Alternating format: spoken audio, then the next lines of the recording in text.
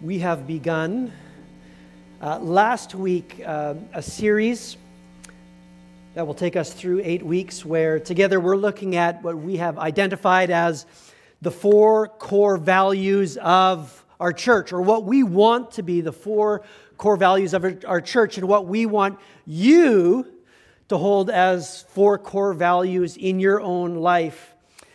And so really what we're doing over these weeks is we are seeking to answer the question that if you looked at a devoted follower of Jesus, what are those core traits? What are those core characteristics that we would expect to see of someone who is a disciple of Jesus? And so we have identified these 4 core values here in the life of our church: wholehearted worship, authentic community, passionate service, and courageous witness.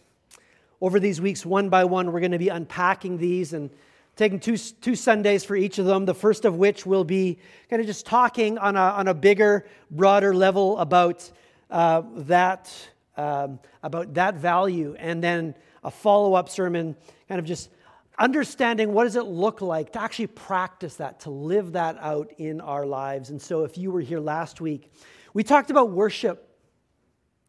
We talked about how it all begins with worship.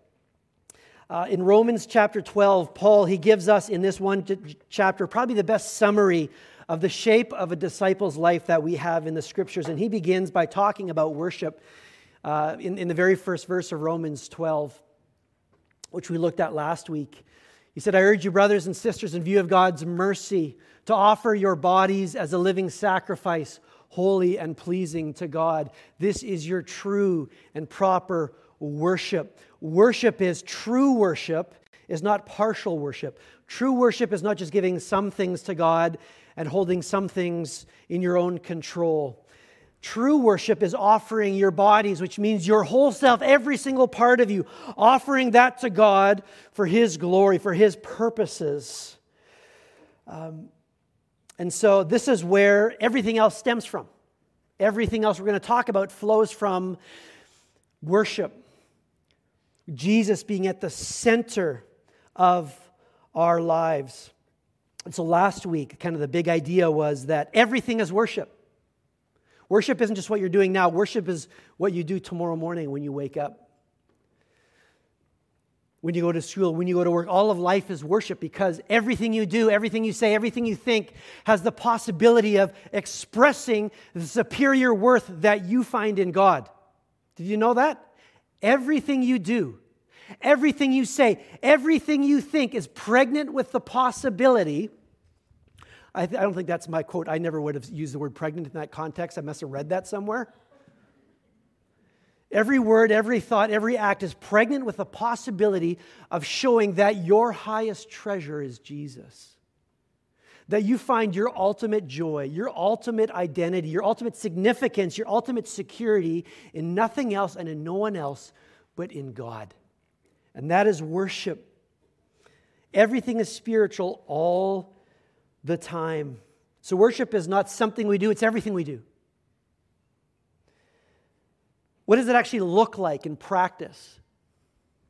You know, there's a verse that I've kind of adopted as my life verse. Some of us parents, when we have children and dedicate them on the stage, and some of you have done that, you've chosen a verse for them, which is a life verse, and maybe your child will take that and that will be meaningful to them. But at some point in my younger teenage years, I read this verse and I kind of adopted this. I wanted this to be true of me. It's Galatians 2:20, the words of Paul, when he says, "I have been crucified with Christ, and I no longer live, but Christ lives in me. The life I live in the body, I live by faith in the Son of God who loved me and gave Himself for me." Okay, that's my verse. I want that to be true of me. I have died. I no longer live. Christ lives in me. That's Paul's way of saying he's living a life devoted to worship. God is at the center of everything He is, everything He does. And what does that actually mean? How does He live that out? Well, he says, "The life I now live as someone who is devoted to God wholeheartedly, the life I now live, I live by," say it again, faith. Faith. What is faith? There's probably lots of great definitions for what faith is. That's an important word. Faith, I think I'm going to say in this context, faith is complete dependence on God to do what I can't do. Faith is complete dependence on God to do what I cannot. So when Paul said, the life I now live, I live by faith, I think there's actually a couple things he means by that. The first thing certainly he means is that no longer is he trusting in his own works, in his own efforts to be good enough for God to secure like a place in God's good books, to secure his approval, to secure heaven. Because he used to be like that. I mean, he describes how he was a Pharisee of the Pharisees. He followed every one of God's laws to like the tiniest little iota, trying to be good enough, righteous enough in his own life to be good enough for God. He says, no longer do I live by my own righteousness, by my own works. Now I live by faith. I don't trust anymore in any of that because it doesn't work anyway. You can never be good enough for God. All have sinned and all have fallen short of God's glory.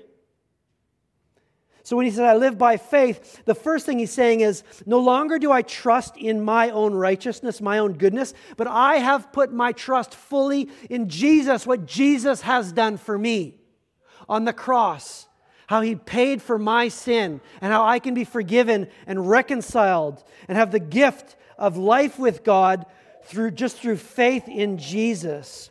And so that's the first thing he means there, I think, that he lives by faith, not trusting in himself, but by trusting in what Jesus has done for him. And maybe some of you, you've done that. Maybe you prayed a prayer at one point where you said, Jesus, I give my life to you. I'm not trusting in my own efforts for you anymore. What Jesus did for me is enough. And I put my faith in Jesus Christ as my Lord and Savior. But I'll have conversations. He's saying more than that, by the way. Because faith is more than that. It isn't less than that, but it's more than that. Sometimes I'll hear people say, oh, no, Pastor, I have faith. I have faith. Don't worry. It normally comes with a don't worry. Because they think I'm worried about them. Or they're worried that I'm worried about them. And you know what? It's often true. I'm often worried about people. Right? And I am worried about the condition of their soul. And when they say, don't worry, Pastor, I have faith, that makes me even more worried sometimes. Because I'm like, I don't know that you really understand what this is. Because faith is not something that you possess. Faith is something you practice. Okay? This is what he's saying here. Faith is not just something you have. Like, don't worry, I've got it somewhere. If you want to see it, I know it's on the fridge. I'll go up top. I'll pull it down. I'll show you. I've got faith. It's up there. And when I need it, I go to it. That's not what Paul is saying. He's saying the life I now live, when I wake up in the morning and everything I do it by faith. I do it in complete dependence on God to do what I can't do. Paul is saying, in everything I do, I strive to depend on God. Faith is not something you possess, it's something that you practice. I think a really powerful picture of this is a story in Matthew chapter 14. If you have a Bible, I invite you to turn to this story. Many of you will be very familiar with this story. It takes place on a sea, the Sea of Galilee. How many of you have actually seen the Sea of Galilee? There's lots of you. That's awesome. I had just decided I was going to go on Pastor Henry's Israel trip in February. I just got the board to kind of okay some of my education funds to go to that, and the very next day, war in Israel. And that trip's, obviously not that it's about me, but that trip's been postponed to November. So I'm hoping to get by the Sea of Galilee. But this is a real place. This happened to real people. And some of you can maybe picture this story because you've been there. So as you're turning there, Matthew chapter 14, before we look at that story, because it takes place on a sea, I don't know if you've ever gotten to the end of the Bible and been kind of curious about a statement that you find there, because at the very end of the Bible, God has given John, who's one of the 12 disciples who's actually in the story we're going to look at, gave John a vision of the end, gave a vision of the new heaven and the new earth. That is, that place of eternal dwelling, God with his people. It describes as a new heaven and a new earth, when God has completely done away with sin and sickness and all the corruption that sin has brought into the world, and he has purified his creation and dwells perfectly with his people forever. Isn't that going to be awesome?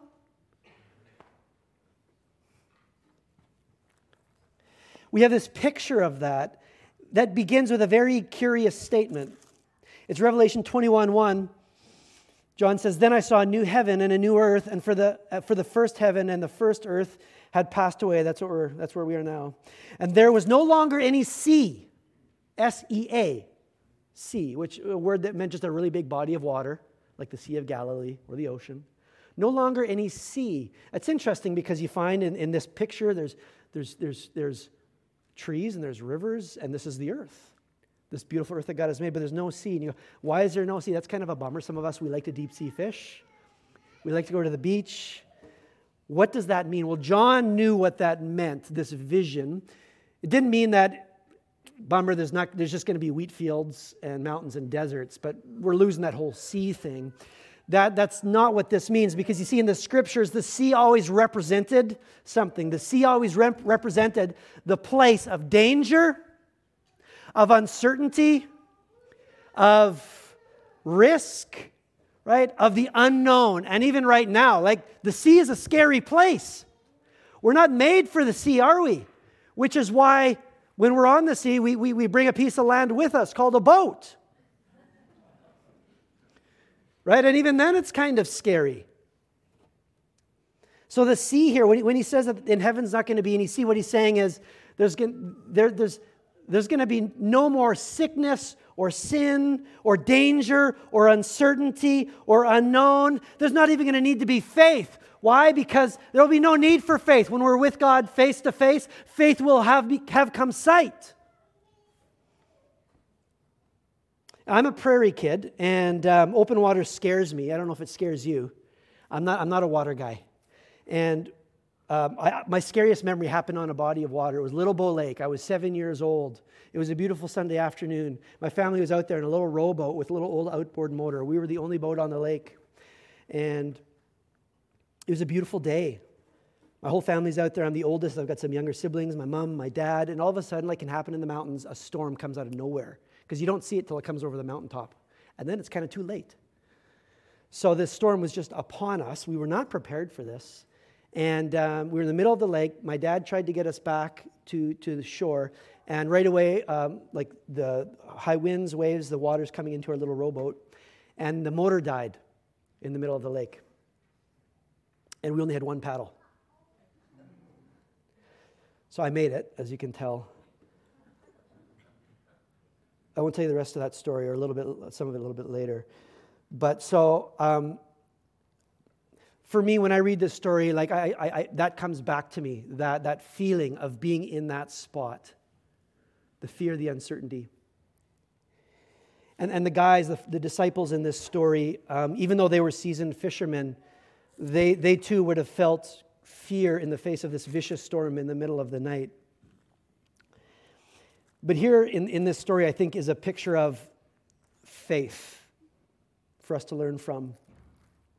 So let me read Matthew chapter 14, starting at verse 22. Jesus has just fed the 5,000 in a miraculous way. It says, immediately Jesus made the disciples get into the boat and go on ahead of him to the other side while he dismissed the crowd. After he had dismissed them, he went up to a mountainside by himself to pray. Later that night he was there alone, and the boat was already a considerable distance from land, buffeted by the waves because the wind was against it. Shortly before dawn, Jesus went, and you know that shortly before dawn is the darkest part of the night, right? So this is pitch black. Shortly before dawn, Jesus went out to them walking on the lake. Jesus actually, literally, that's not figurative, Jesus actually walked on the lake. And come on, if Jesus is the one who created the lake, created the water, Jesus can walk on the water. Jesus went out to them walking on the lake. When the disciples saw him walking on the lake, they were terrified. It's a ghost, they said, and they cried out in fear. But Jesus immediately said to them, take courage, it is I. Don't be afraid. And then Peter does something crazy. Lord, if it's you, Peter replied, tell me to come to you on the water. Everyone else is like hanging on to the mast of the boat. Peter says, if that's you, Lord, tell me to come out on the water. I want to walk on the water too. And Jesus says, come. And Peter got down out of the boat and he walked on the water and he came toward Jesus. And when he saw the wind, he was afraid. And beginning to sink, he cried out, Lord, save me. And immediately Jesus reached out his hand and caught him. You of little faith, he said, why did you doubt? And when they climbed into the boat, the wind died down. A little late for the wind to die down, don't you think? Right? Shouldn't it have died down before when they were all afraid or when Peter's on the water? Right? But this is the thing about faith, right? Faith is not waiting for the wind to die down and for the storm to pass to respond to God.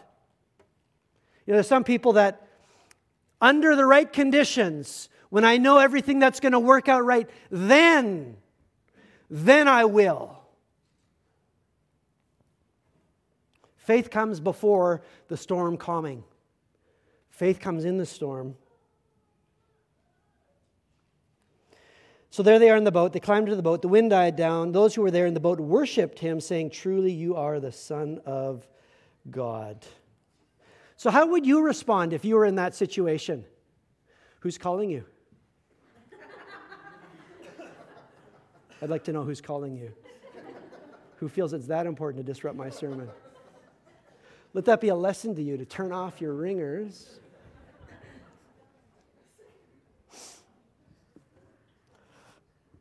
I love that. I just love making people uncomfortable. It's one of my favorite things to do.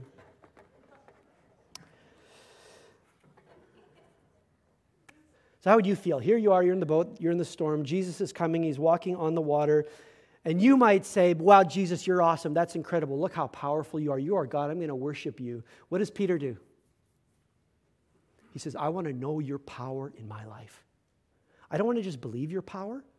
I want to know your power in my life. So he says, he calls out to the Lord, Lord, if you want me to come out, call me. He wasn't just willing to go on the water, he was wanting to. And here I see this picture of the faith that I think Paul is talking about when he says, the life I live now, I live by faith, the faith that God is calling each of us to. Faith is the desire to live beyond oneself. To do what you've never done before, to do what you can't do, but you believe God can do. Faith is the willingness and even the eagerness to live beyond one's own limitations. And we all have limitations in strength and resources, money, wisdom, intelligence. Faith is the desire to live beyond our limitations. Peter knew he couldn't walk on the water. Peter knew he could only float on the water if Jesus, by the power of Jesus. But he wanted to live a God-empowered life, a supernatural life, a life not confined to his own limitations. He wanted to know the power of God. Faith is living in such a way that you need God to come through, or else. Faith is living in utter dependence on God. Faith takes risks. It puts you in a place where nothing but the power of God can sustain you.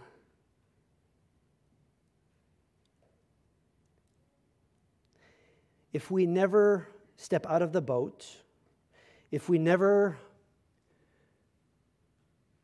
are willing to live beyond ourselves, then we will not experience God.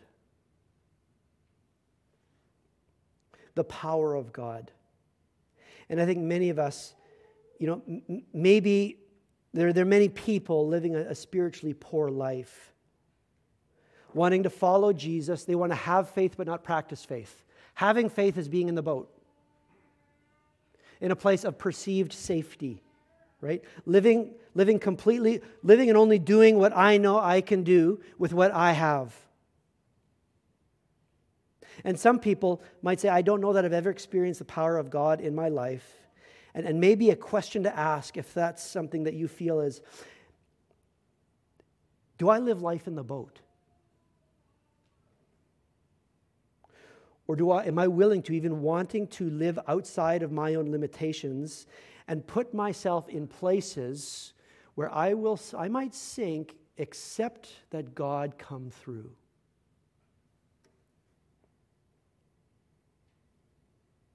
The great master Shifu in the movie Kung Fu Panda 3. Weird transition, sorry. Said, you'll never be better than what you are if you only do what you can do. You'll never be better than what you are if you only do what you can do. That sounds really inspirational. And it's kind of silly, in a sense. The world says you can do anything you put your mind to.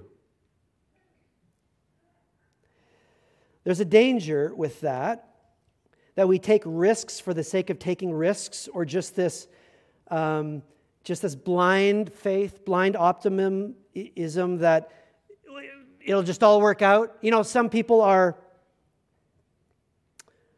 just risk takers by their nature, and some are cautious. And which am I, honey?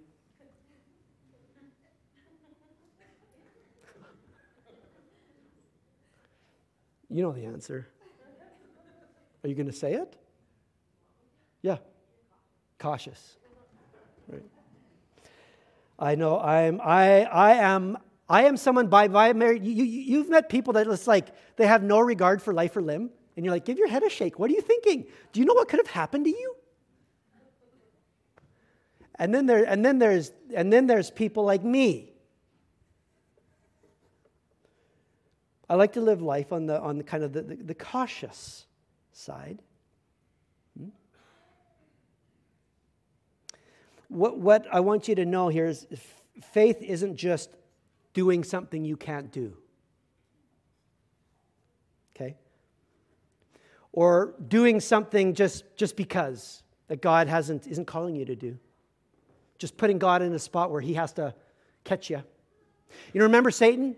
He took Jesus up in the temptation at the beginning of the Gospel of Matthew on the temple and said, throw yourself down, Jesus, because don't the scriptures say, right, that God will catch you with his angels and your foot will not strike a stone, so just throw yourself down.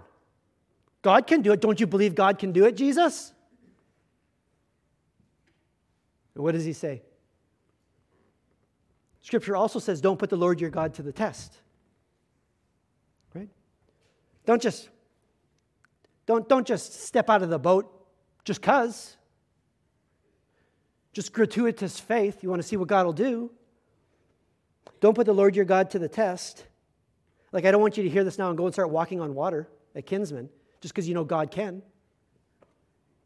Because that's not biblical faith, that's reckless faith. What we see here is biblical faith. Okay? Biblical faith is faith that responds to two things. It responds to the call of Christ and the character of Christ.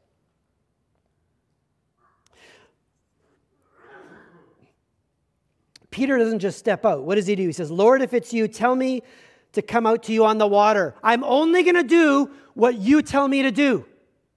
And if you tell me to come, I'm going to come. And Jesus says, come. Jesus calls him, and what does Peter do? He came. He steps out. Can you imagine what that would have felt like? And you'll never know if the water can hold you or if God can hold you on the water until you're actually standing on the water. In faith, he took a step out in response, in obedience to the call of Christ. He just simply obeyed his words. That's what faith is. Faith is simply acting on God's word without conditions. Whether that be God's written word, whether that be a word that you feel like the Holy Spirit lays on your heart. Of course, nothing that's in contradiction to his written word, but God may speak a specific word into your life, a specific prompting. Faith is simply acting on God's word because he says so. I'll do it, God, because you say so. Faith is obedience without conditions, without knowing how it's going to turn out, what will happen, how you'll be able to. You remember Abraham, the father of faith, right? God came, and how did this whole story of God and faith with his people begin? He called Abraham and he said, I want you to gather your family and I want you to go to a place where I'll show you. Where am I going to go? I'll tell you later. Well, what do I need? I'll provide. He gathered his, and he left the journey without knowing the destination, without knowing where he was going, how he was going to get there. He acted on faith because God said, go. And Abraham said, yes. Jesus says, come to Peter. And Peter says, if you say so, Lord, I will obey. That's living by faith.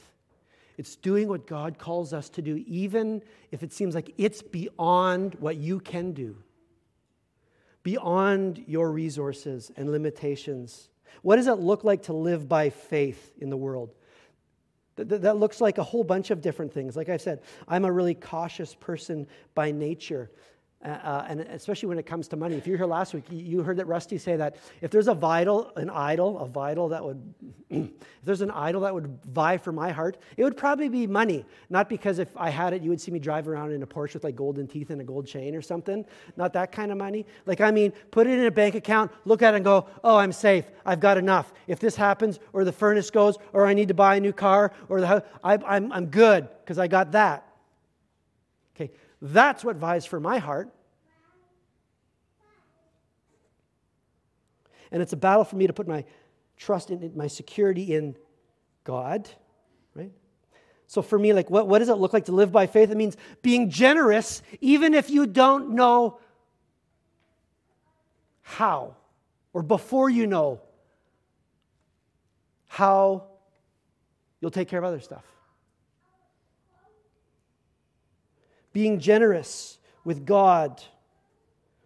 I grew up in a house where my parents, a bit of a meager upbringing, but my parents lived by this principle called the tithe.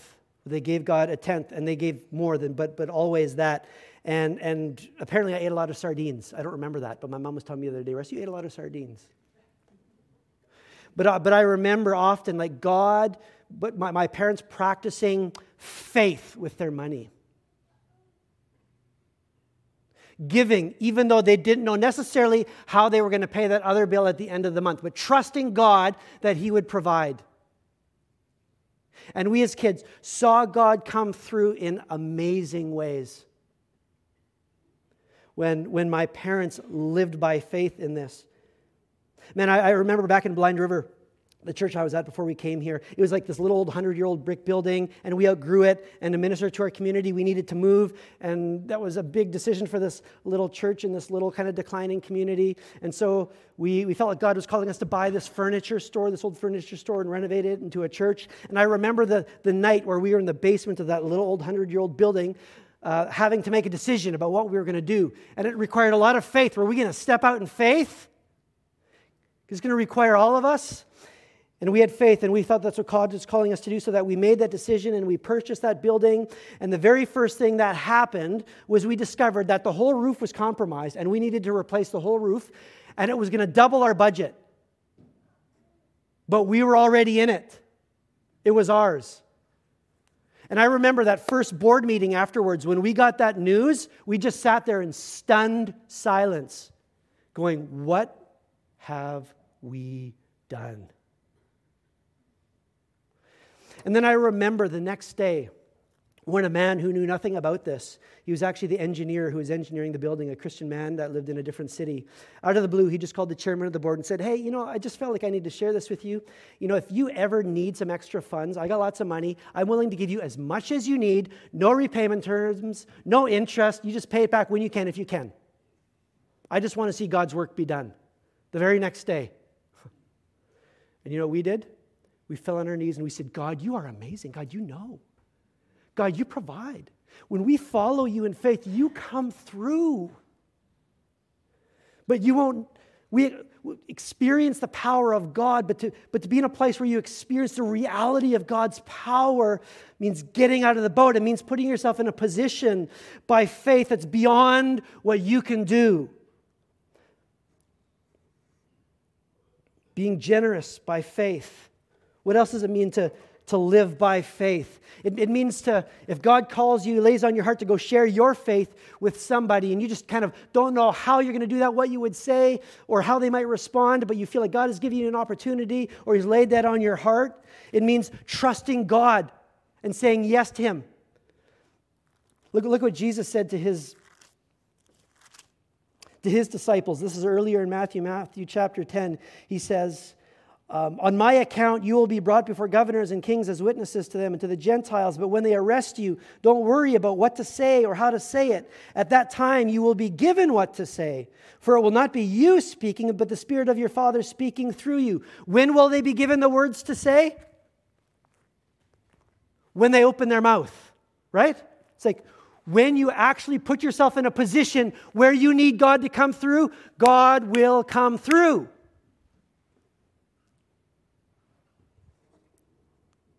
So what does it look like to live by faith? It means to courageously share your faith with those around you. Living by faith means turning around the car when you drive by someone's house and you just feel this like strong prompting that you need to go and knock on that person's door. You need to make a phone call to check in. And you don't know why, and you don't know what's going on, and you don't know if they would think that's weird. And you don't even know what to say. But you just feel like God is saying, turn around the car or make that phone call. Faith obeys. And if you do that in life, you will see how God is at work, revealing Himself and His power that we will only experience when we put ourselves in a position where we need God. Because if we never are in a position where we need God, how would we ever see God? How would we ever experience the reality of His power? How do we learn to trust Him more? All Peter had to hear was the word come, and in faith he stepped out. So he responded, first of all, to the call of Christ, and he responded secondly, to the character of Christ.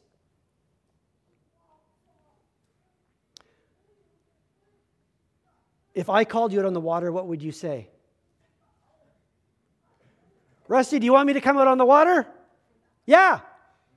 Come. What would you do, Andrew?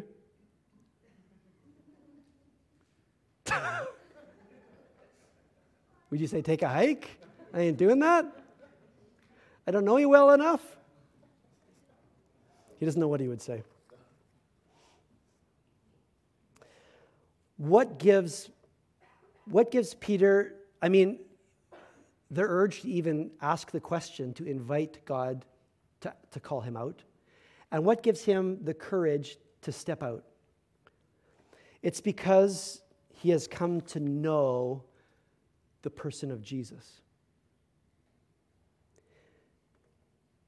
A few chapters earlier, in Matthew chapter 8, they were on that same sea in another storm. And Jesus was sleeping in the hull of the ship. And all the disciples were terrified. They thought they were going to drown. And they aroused Jesus from his sleep. And they said, Lord, don't you care if we drowned? And they saw Jesus. I don't know how many days or weeks or months that was earlier than this encounter in Matthew 14. But Peter had witnessed Jesus Christ stand at the helm of the boat and command the wind and the waves. And they obeyed him.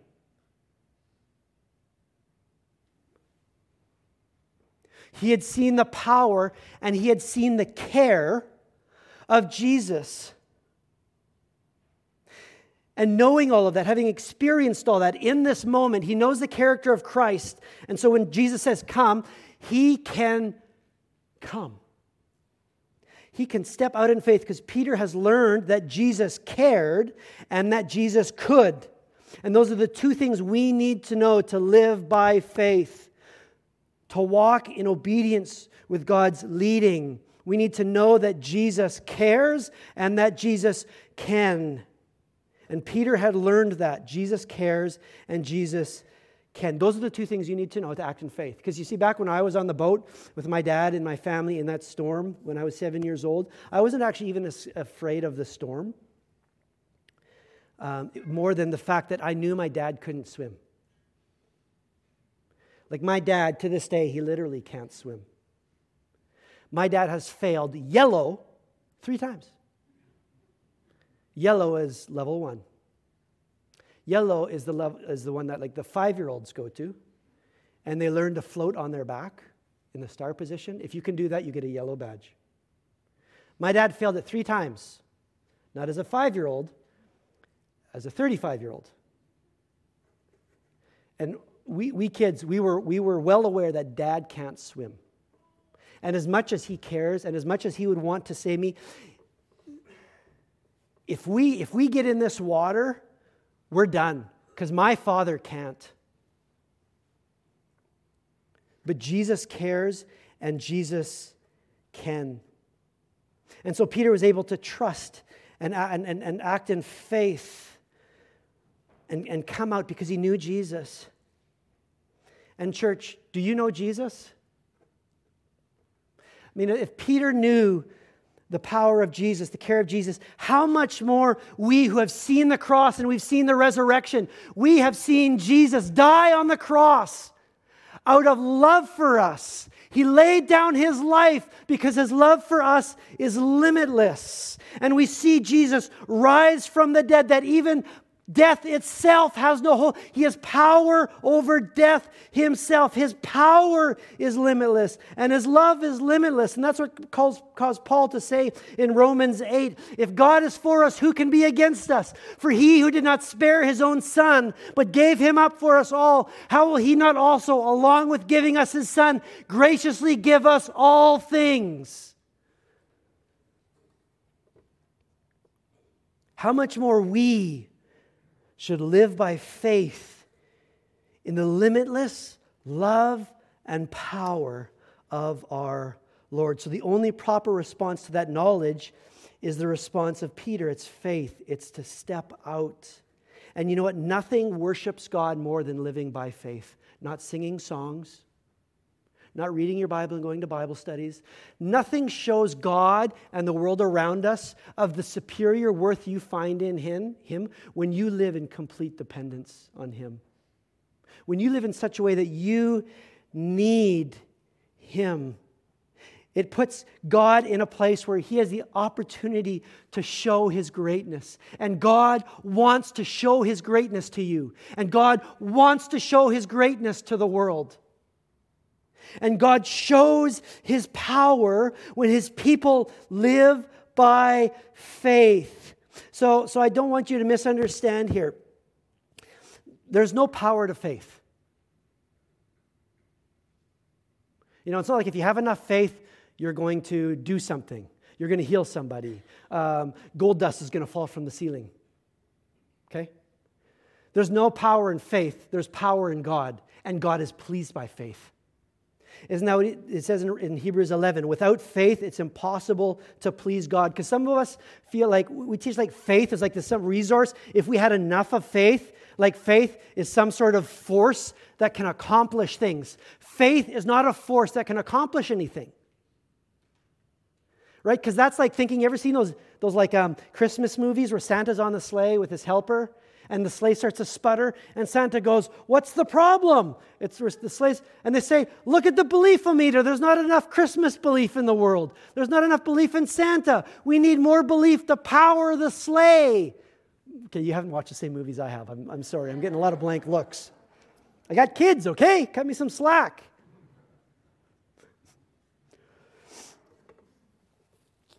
Sometimes we think there's like a faith-o-meter. Just enough faith, something happens. That's what the Bible teaches. There's no power in faith. The power is God's. And when God's people live by faith, God is pleased to bless. God is pleased to show His power. God is pleased to come through and show who He is and what He can do. Without faith, it's impossible to please God. God blesses faith. So faith isn't what you believe only. It's what you do with what you believe. It's belief in action. So bringing this to a close, just a few questions I want to put before you. We are called to live by faith. There's nothing that shows God's worth There's nothing that is a greater expression of worship of God than by obeying God without limitations and without conditions, depending completely on Him to come through. God is wanting us to live outside the boat. So the first question I have for you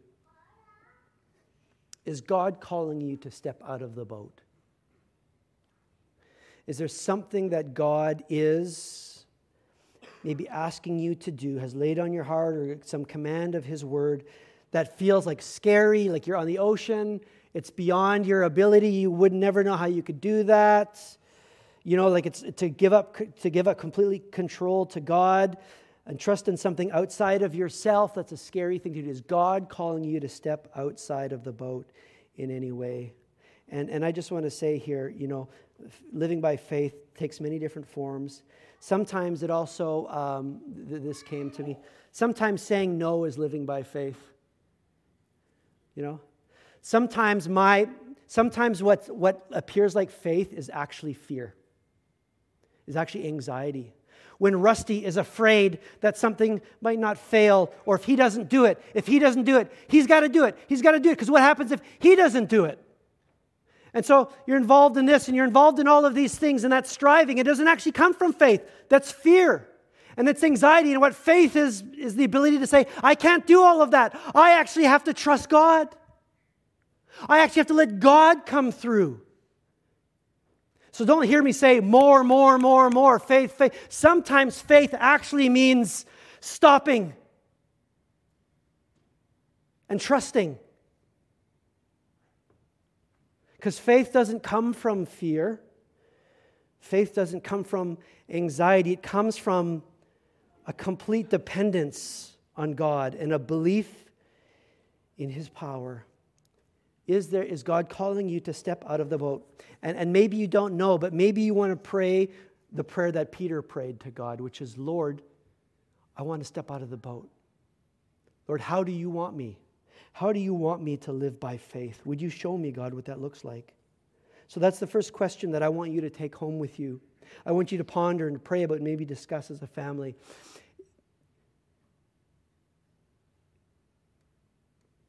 Is there an area where God is calling you to step out and live by faith, where maybe you've just kind of been living within yourself in the safety of the boat, when God is calling you to step out? And the second thing is this. Someone who lives by faith lives by prayer. What would be the sign of somebody who is someone who's striving to live by faith? I think it would be, you would see it in their prayer. They would be praying big prayer. They'd be praying the sort of prayers that are impossible prayers. Courageous prayers that only God could do. It wouldn't be just bless Sally and protect me as I drive into the city to pick up groceries. Those are fine. But it's like, would we even, are we praying the sort of prayers that if God answered them, we would even know?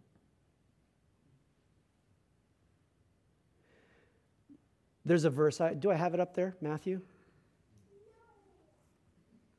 Yes. We're almost done there, dear. Jesus says, I tell you, if you have faith as small as a mustard seed, you can say to this mountain, come from here to there, and it will move. Nothing will be impossible for you. Again, he's not talking about, hey, if you have enough faith, you can do anything. What he's saying is, you know what? Don't even look at the size of obstacles. Right? Don't be deterred by the size of the mountain, because God's bigger than the mountain. Nothing is impossible for God. So have faith in the way you live and in the way that you pray. Nothing is impossible for you, because nothing is impossible for God. And it doesn't matter if your faith feels so much smaller than that big mountain. So, are you praying mountain-moving prayers?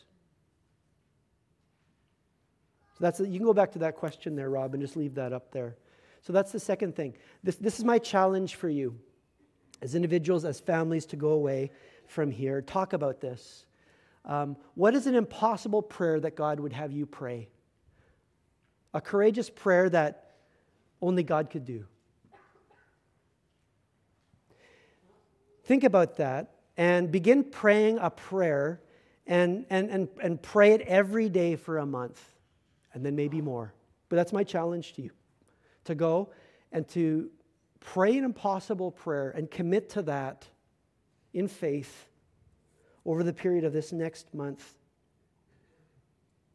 We are called to be those who worship God by living by faith in complete dependence upon Him. May that be true of this church. May that be true of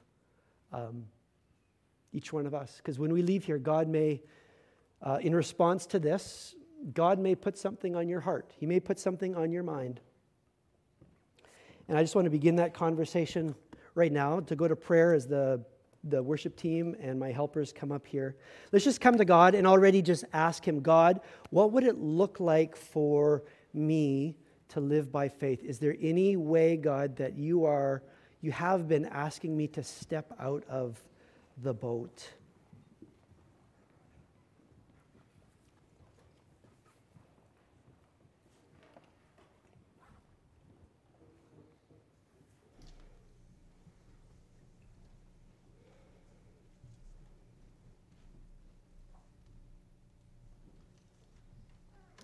Father, we believe in you.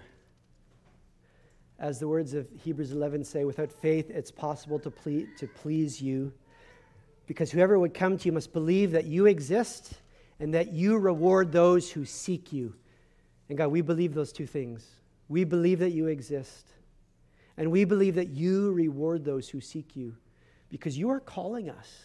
You are calling us to trust in you because you want us to know the greatness of your power, what it's like to live beyond ourselves with the limitations of our strength and our resources and our wisdom.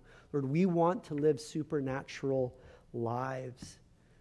And you want that for us because you want us to know your power, and you want the world around us to know your power, which will be seen when your people live by faith. And so, God, would you just speak to us as a church? Would you speak to everybody here and just show us what would it look like to be like Peter there and to respond to your call and to step out on that water?